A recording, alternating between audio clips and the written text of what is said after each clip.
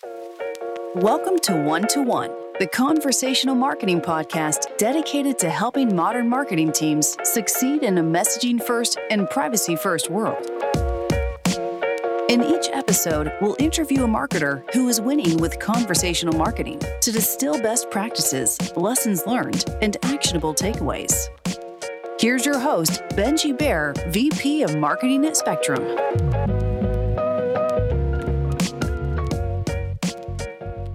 Hey everyone, and thanks for listening to One, the conversational marketing podcast. Today, I'm speaking with Joe Anhalt, VP of Marketing for Koyo, a luxury footwear brand. Joe, thanks for chatting with me today. Yeah, excited to be here. Thanks for having me, Ben. Yeah, no, it's great to have you on the podcast. I think it seems like you have a lot of digital marketing background in a lot of different fields I'd love to dive into. I think before we get started, can you tell us all a little bit about yourself, your background, and how you ended up at your current role as VP of Marketing at Koyo? Yeah, absolutely happy to. And as we were just speaking before, originally from the Midwest, so grew up in a town called Normal, Illinois, about 2 hours south of Chicago, and went to DePaul University for undergrad as soon as I could get to the quote-unquote big city. Yeah, wanted to get there as soon as possible. And after undergrad, got in early at a tech startup. And that's really where I first drank the startup entrepreneurship Kool-Aid. It was at a company called Spot Hero, which if you're from Chicago and the Midwest, that means something to you. It's not as well known around the country. Also, if you have a car, you probably know about it. But I was, I think, employee 3 or 4 there. They had just finished Accelerator Labs, which is now Techstars, and just kind of rocket ship trajectory growth. So was there just for 3 years, but saw massive growth, the company side, and me personally, right? I started just as like a copywriter and kind of quote unquote content creator, which didn't really exist back then. But that turned into email marketing and organic social and understanding some paid social and paid search, a lot of SEO work, and really just kind of the full funnel. You know, how do we acquire customers? How do we get them to stick with our product, right? At that time, we had yet to even launch a mobile app. So it was fun to kind of be through that early journey as well. It's kind of crazy to think that we were slow to develop an app. Anyway, it was a really fun learning experience for me. Again, where I drank the startup Kool-Aid, and we were working at co-working space. And after a few years there, just wanted to work at a firm that was a bit closer to my interests and lifestyle. So wasn't the big fan of the parking industry. Still have a lot of friends that work there and obviously appreciate everything I learned, but shifted my attention to the kind of more traditional e-com D2C space and worked at Interior Define. It's a furniture retailer, also based in Chicago. They've exploded through the pandemic, opening a lot of retail stores around the country. It's becoming a bigger name within that category, and did a lot of the same things that I was doing at Spire, but got to implement them at Interior Define.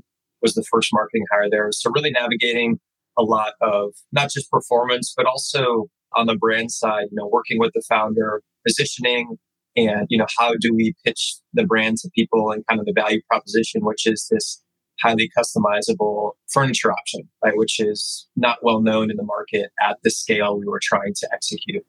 But that was, again, a really fun moment for me in my career. And then after that, just wanted a geographical change. So I moved to New York 4.5, 5 years ago.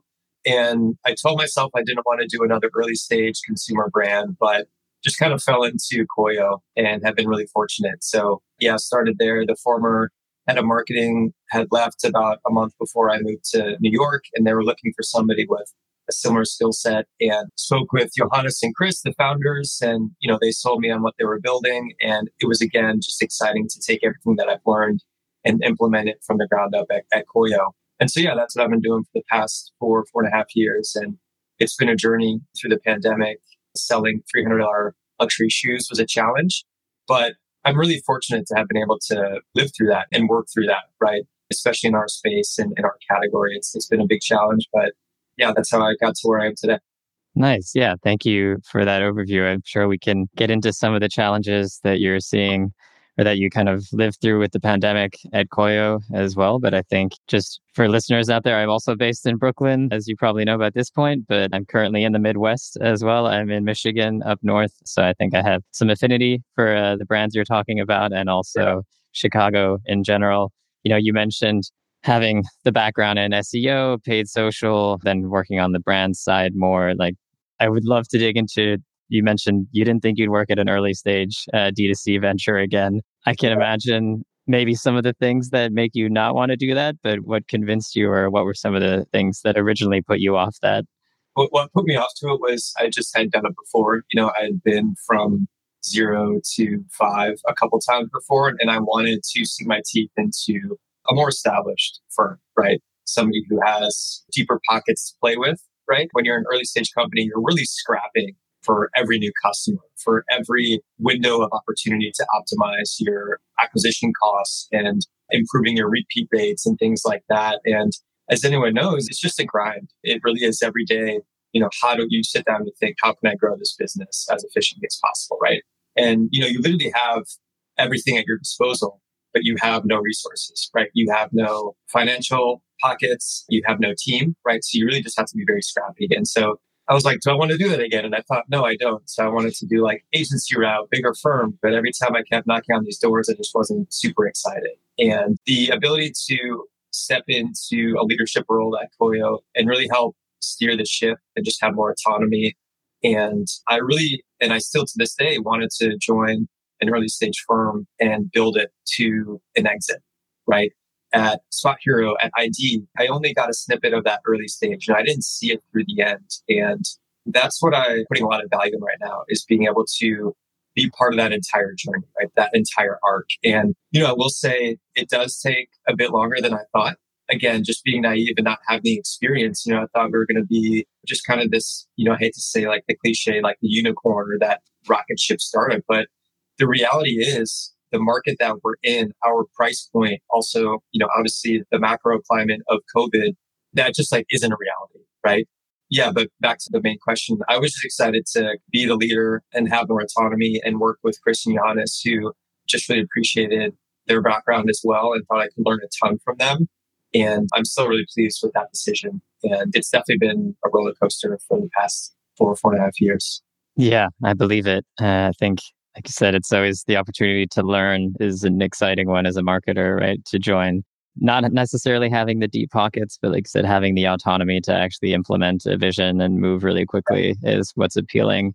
And that from seed to IPO, we all love to think that it's a straightforward rocket ship trajectory, but I think it's usually comes down to a lot of luck and good timing too. And I think a pandemic, inflation, and all kinds of supply chain issues, what's going on right now, I'm sure there are plenty of roadblocks along the way to that rocket ship journey. Yeah. But yeah, I think you touched on something that I feel myself too at Spectrum, right? The ability to move quickly. Like you don't always have the deepest pockets, but it can also be a lot of fun to build that brand and develop the journey along with the founders as well. I mean, I think seeing where you've kind of come from, the different marketing disciplines that you've had experience, had the chance to learn through, what are you seeing today? How would you summarize the current state of digital marketing, and what are some of the things that are on your radar at Koyo?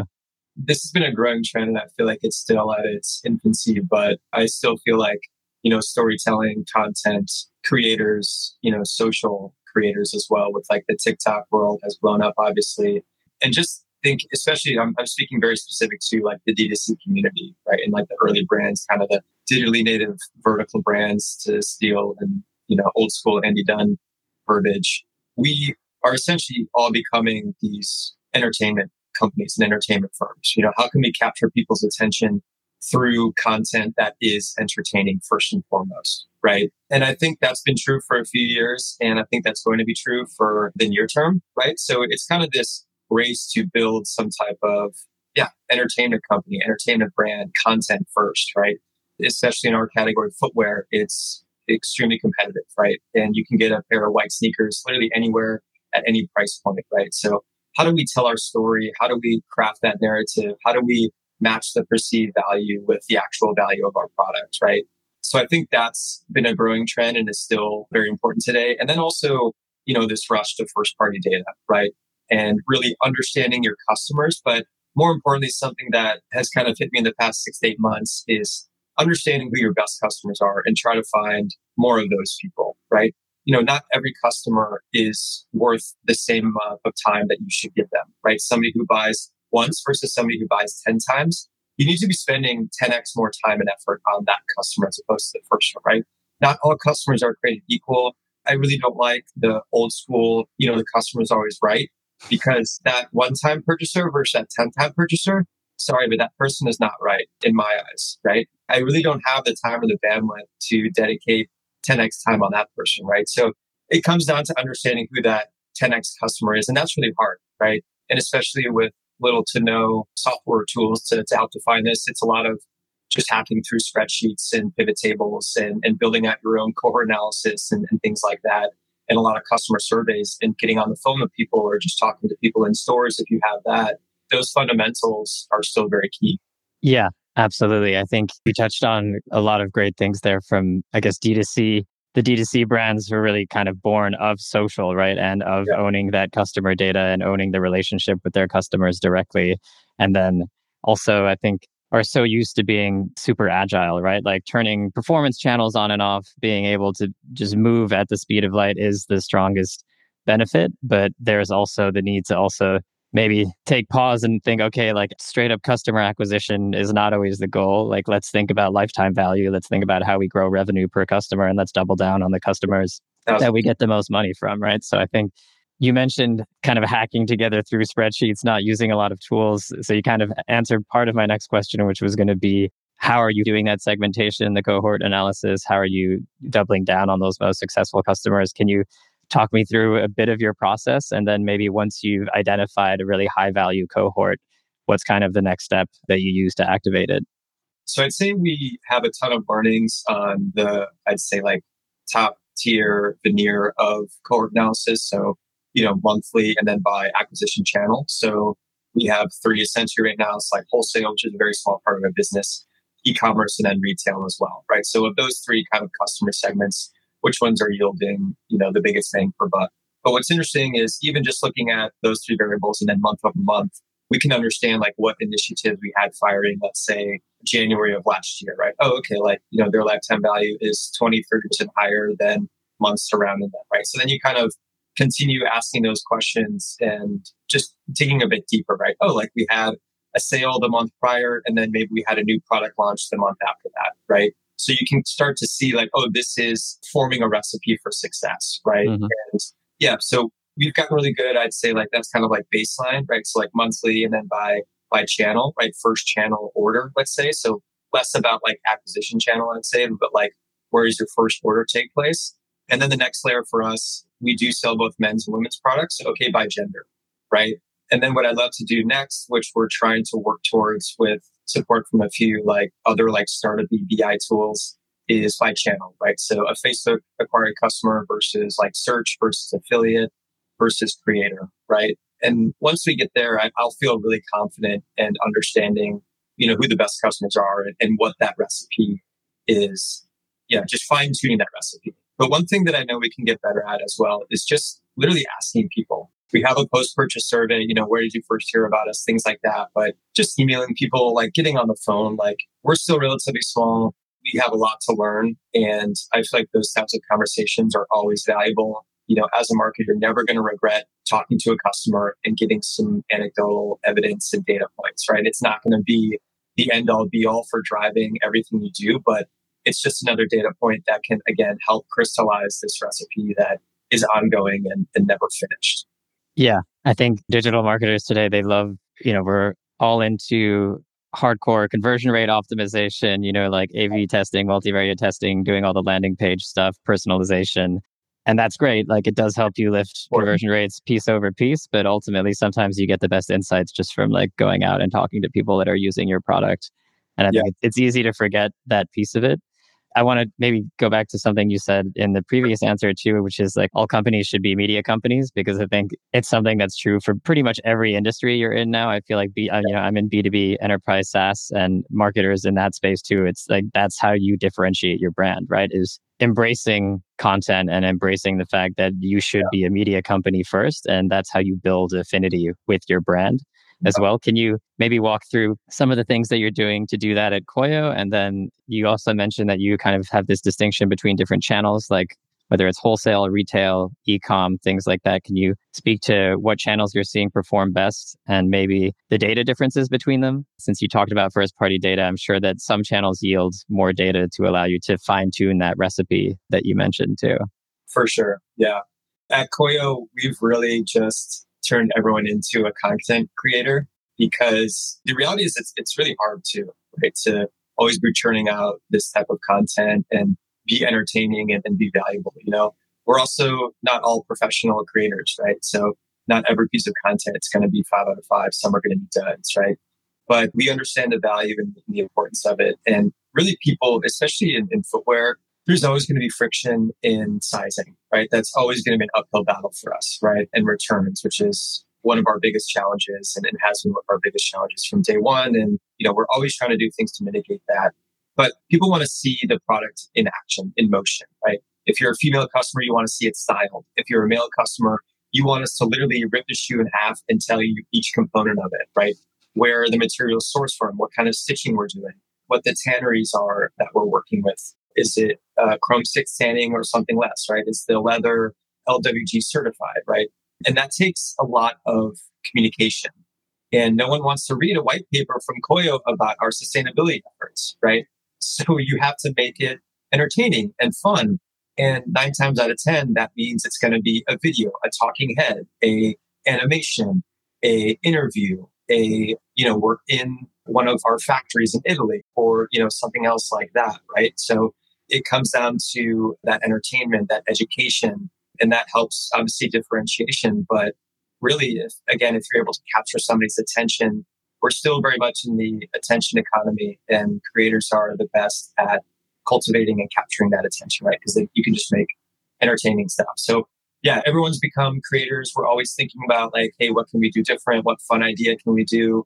Our brand has been pretty buttoned up for a while. We want to be this luxury, more striving to attain this lifestyle. And so because of that, our content production hasn't been as easy to come by. But honestly, TikTok has allowed us to be more casual and just churn out more content for us. So that's been fun for us, is just to be, a bit more casual. And so what that does is, again, just lowers the threshold for us to produce content, because we can do that with an iPhone now with no budget, as opposed to hiring a videographer or a full production that costs 5, 10, sometimes $15,000.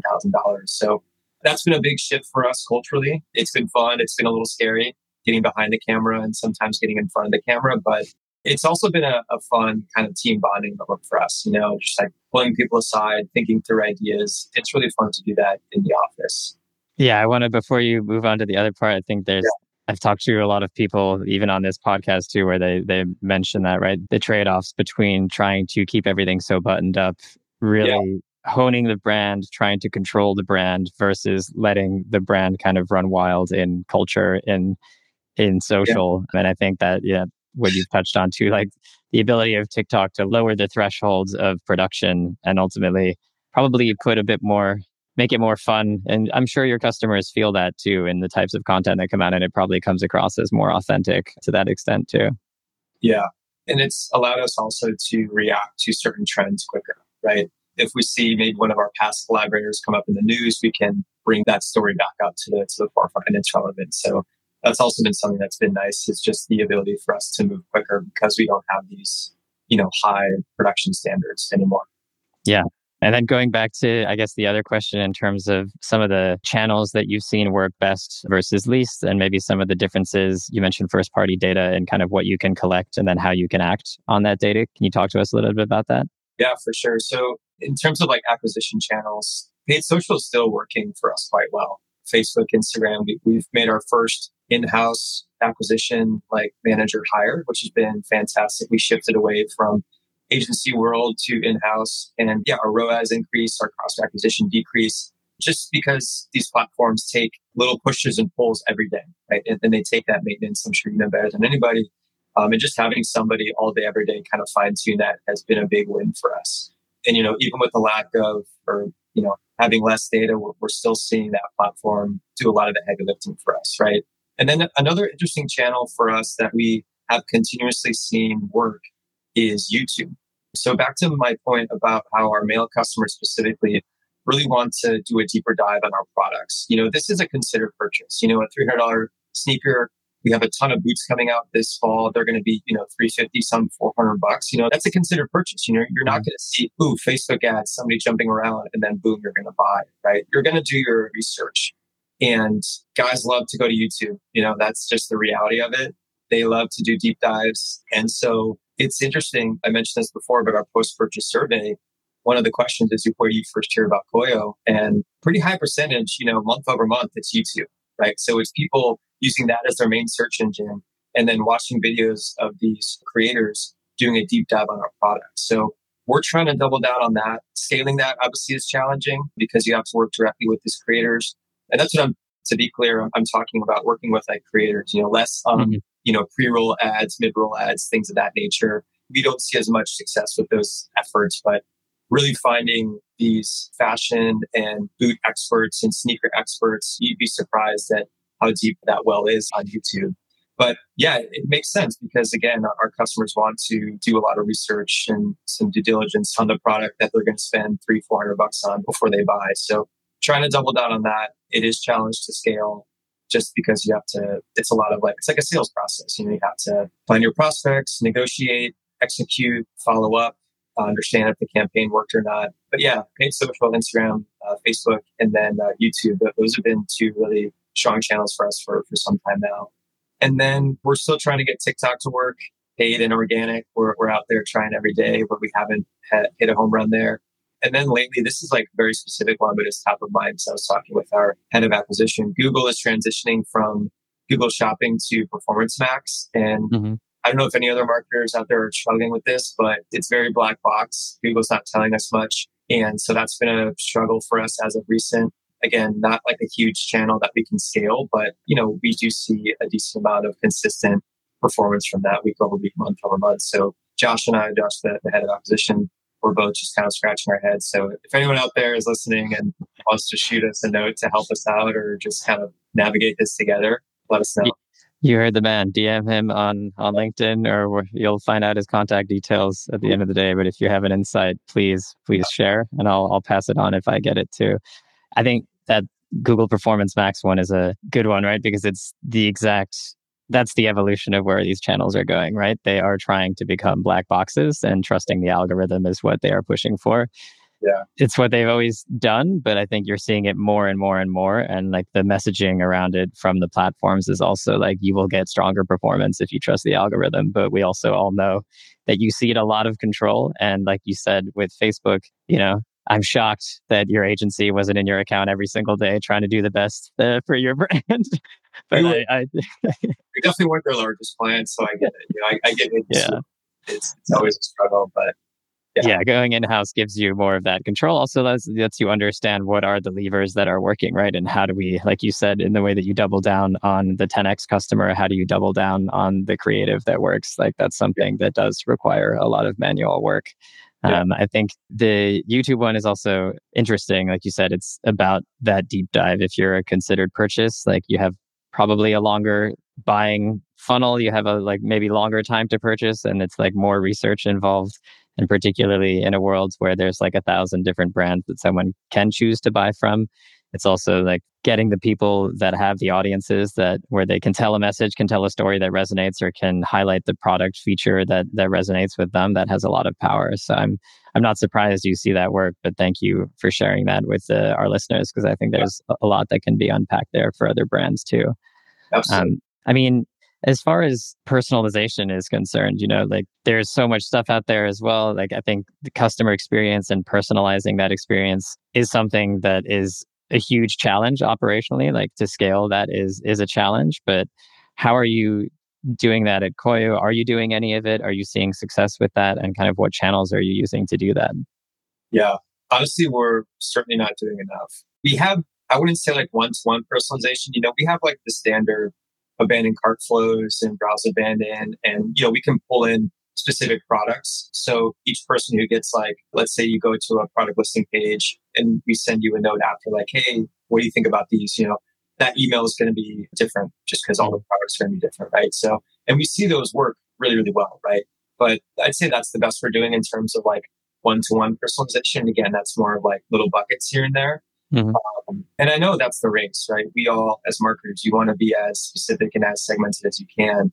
And how do you scale that, which is always challenging. And I'm always talking to these tools and these softwares, and they're a bit more expensive than what we're willing to spend right now.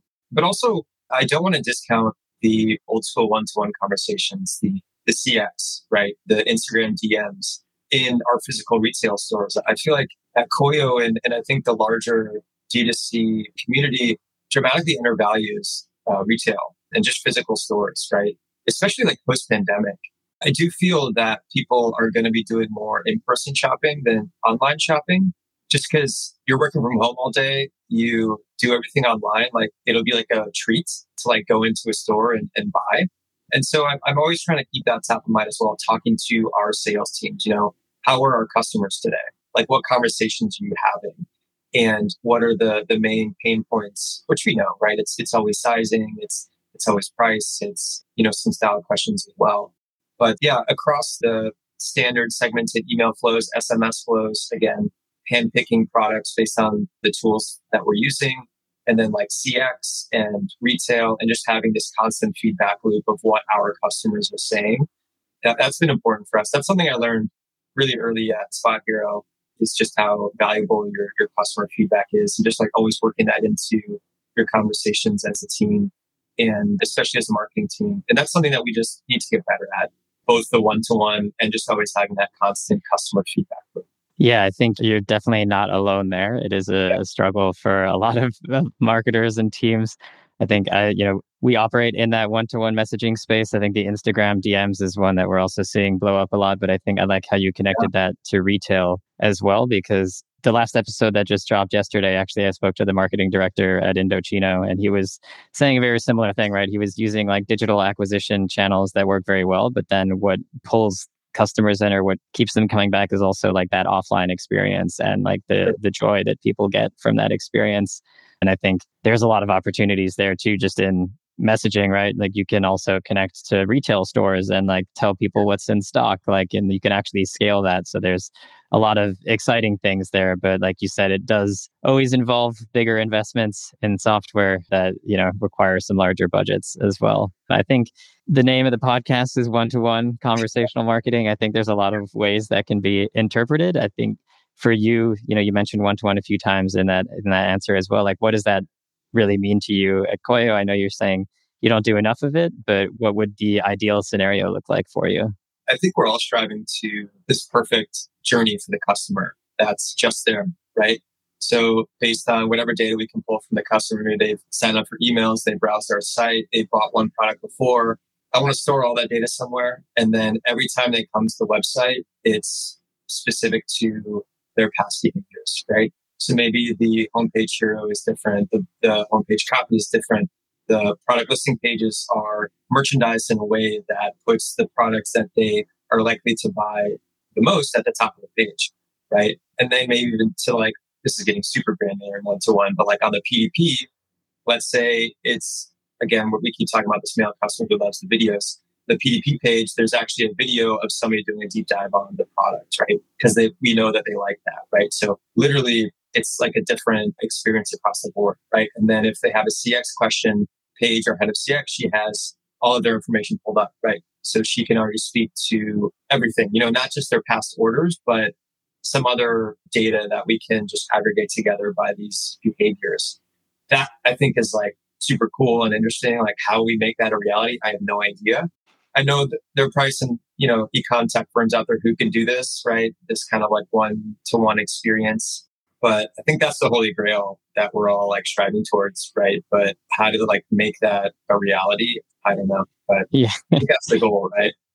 Yeah, absolutely. I mean, I think the buyer journey, pulling in all those data points, it gets complex very, very quickly. I think we've actually worked with a lot of huge shoe retailers like Deichmann in Europe or like Stadium Goods in the US, smaller brands too. But I think the struggle is also just activating the data, right? Like collecting it is one thing, but then what do you do with it is always a struggle. And so we've seen, I think they've also used similar journeys to what some of the things you're talking about. Like let's personalize the messaging journey in real time on like Instagram and ask people, what's your price point? What size do you want? What style do you want? And then that lowers the barrier a little bit because you're not trying to just like pull data from all of these different systems and find a way to activate it, but you're just like straight up asking your customer and then like doing that personalization in real time. But I think there's so many ways that you can actually do that it can feel overwhelming at times. I mean, Yeah. you touched on a few different trends there or just developments in the marketing space. Like what is most exciting to you as far as like looking forward? What's like the most exciting thing in digital marketing? If you had unlimited budget or,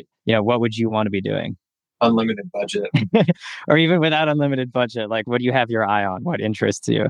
What I think is interesting is this is more like holistic, like not as specific to marketing, but I think, well, I guess it is like the fundamentals of, and I spoke about this earlier, but the fundamentals of customer acquisition cost, lifetime value, return on ad spend, unit economics. I feel like marketers, there's all these like CMO roles are always like weird and convoluted, and digital marketers and like we're a little bit of e-com and marketing and brand and revenue and this, that, and the other.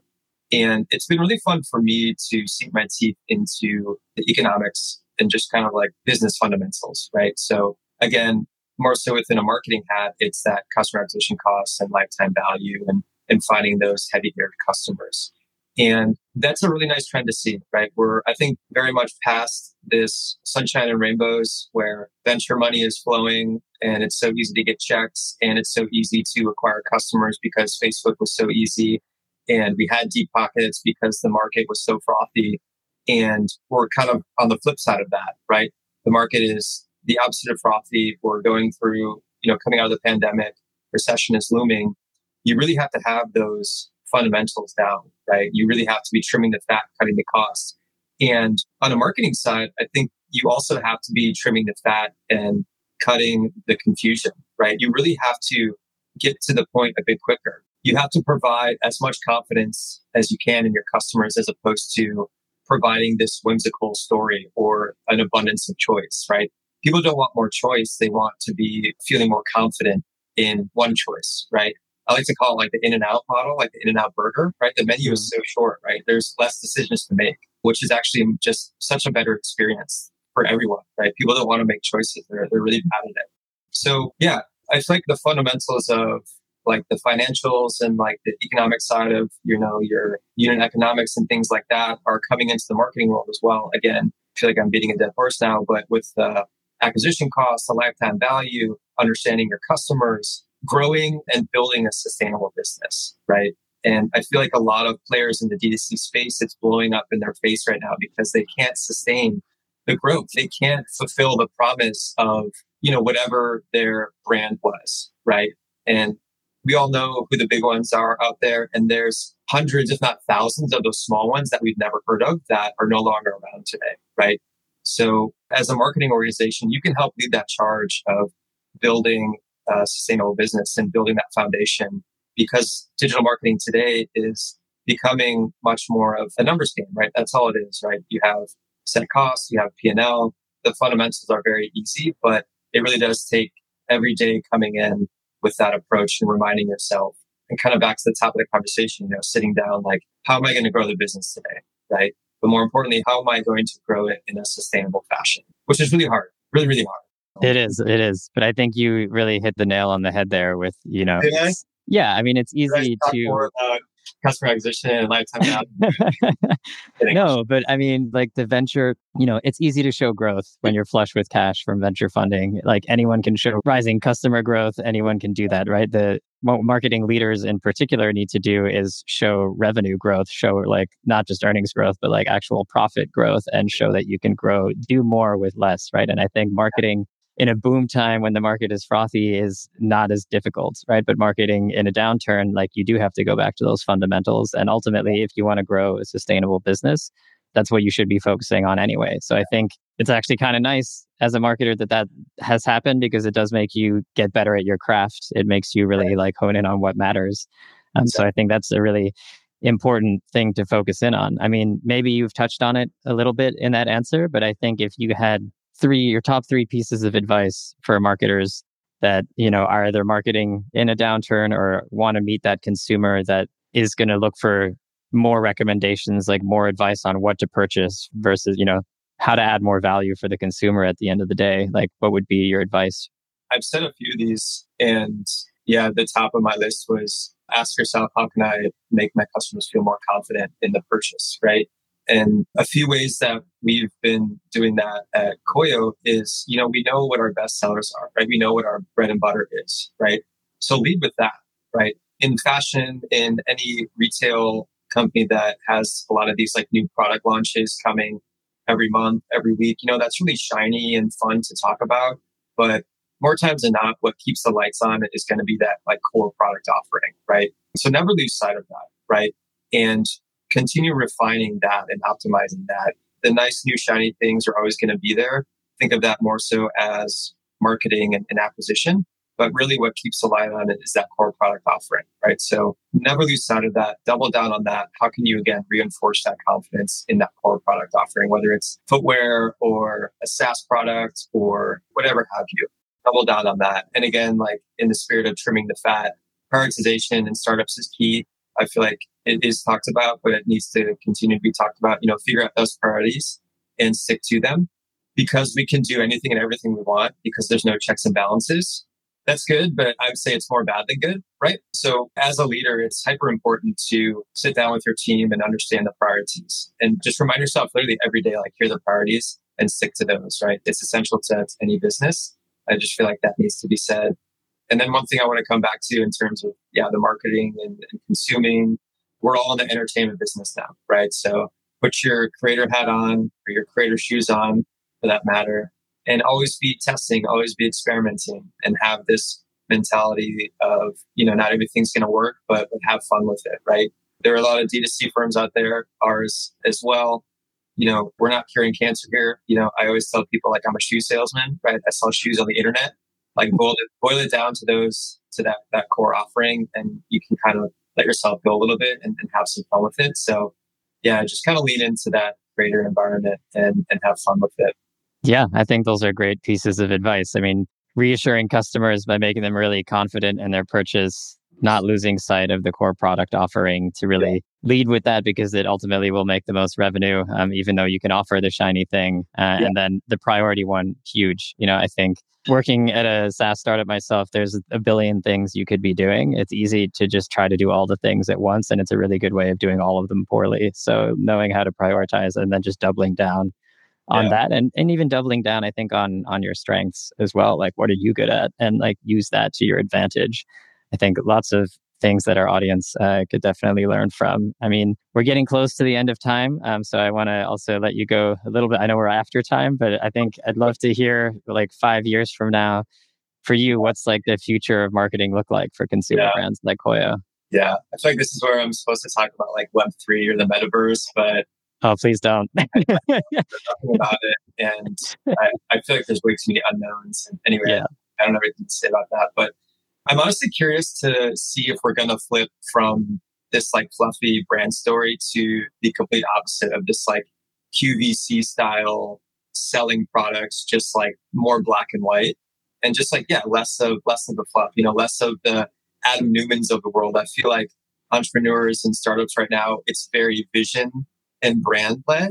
And I'm really curious to see if we flip to, oh, I want your CEO to be like an ops person, like more of a Tim Cook, or more of like an operator, right? Someone who can crunch the numbers, maybe who has a more like a CFO, right? Less of these, visionaries and things like that. And also on the marketing side, like, is it going to be less brand storytelling? Is it going to be more of the UGC stuff and more real and raw? But is it a good product, right? Are people really going to be a bit more considerate with their purchasing? These are all hopes. I wish I could say what's going to happen in 5 years, but if you were to ask somebody 3 weeks before COVID what's going to happen in 2 years, they would all be 100% wrong. So that's also given me a new just insight on who the hell knows what's going to happen. But these are some hopes of mine. I hope we move away from this brand vision world into more of a black and white world in terms of, startups, D2C ecosystem, that and the other. And even more like creator UGC. I really like that space. I think it's really fun and cool.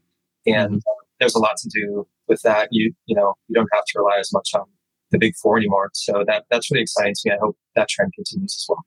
Yeah, I think those are all really strong points. I would love to see that trend as well. I think it's easy to buy into the visionary founder when Yeah, it's fun. markets are buoyant. Yeah, I was a little sad to see that Neumann got another $350 million to build some yeah. ridiculous company, but I think the what Yes. you say is totally right. That I would expect to also see like a turn back to like revenue to sustainable business growth, like in a downturn as well. Like, how do we bring in leaders that can create profitable businesses versus businesses that we can just grow and grow and grow without actually thinking of the underlying economics of the Yeah, business? Joe, thank you so much. This was a really great conversation. I really enjoyed it. I loved thank you. the specific avenues that we went down and some of the insights that you've offered from your experience in marketing. I think if our listeners want to follow your journey, learn a little bit more about what you're doing, where should they go? I'd say I'm most active on LinkedIn these days. So just, yeah, search Joe Anhalt and should easily find me. Yeah, that'd be the best place.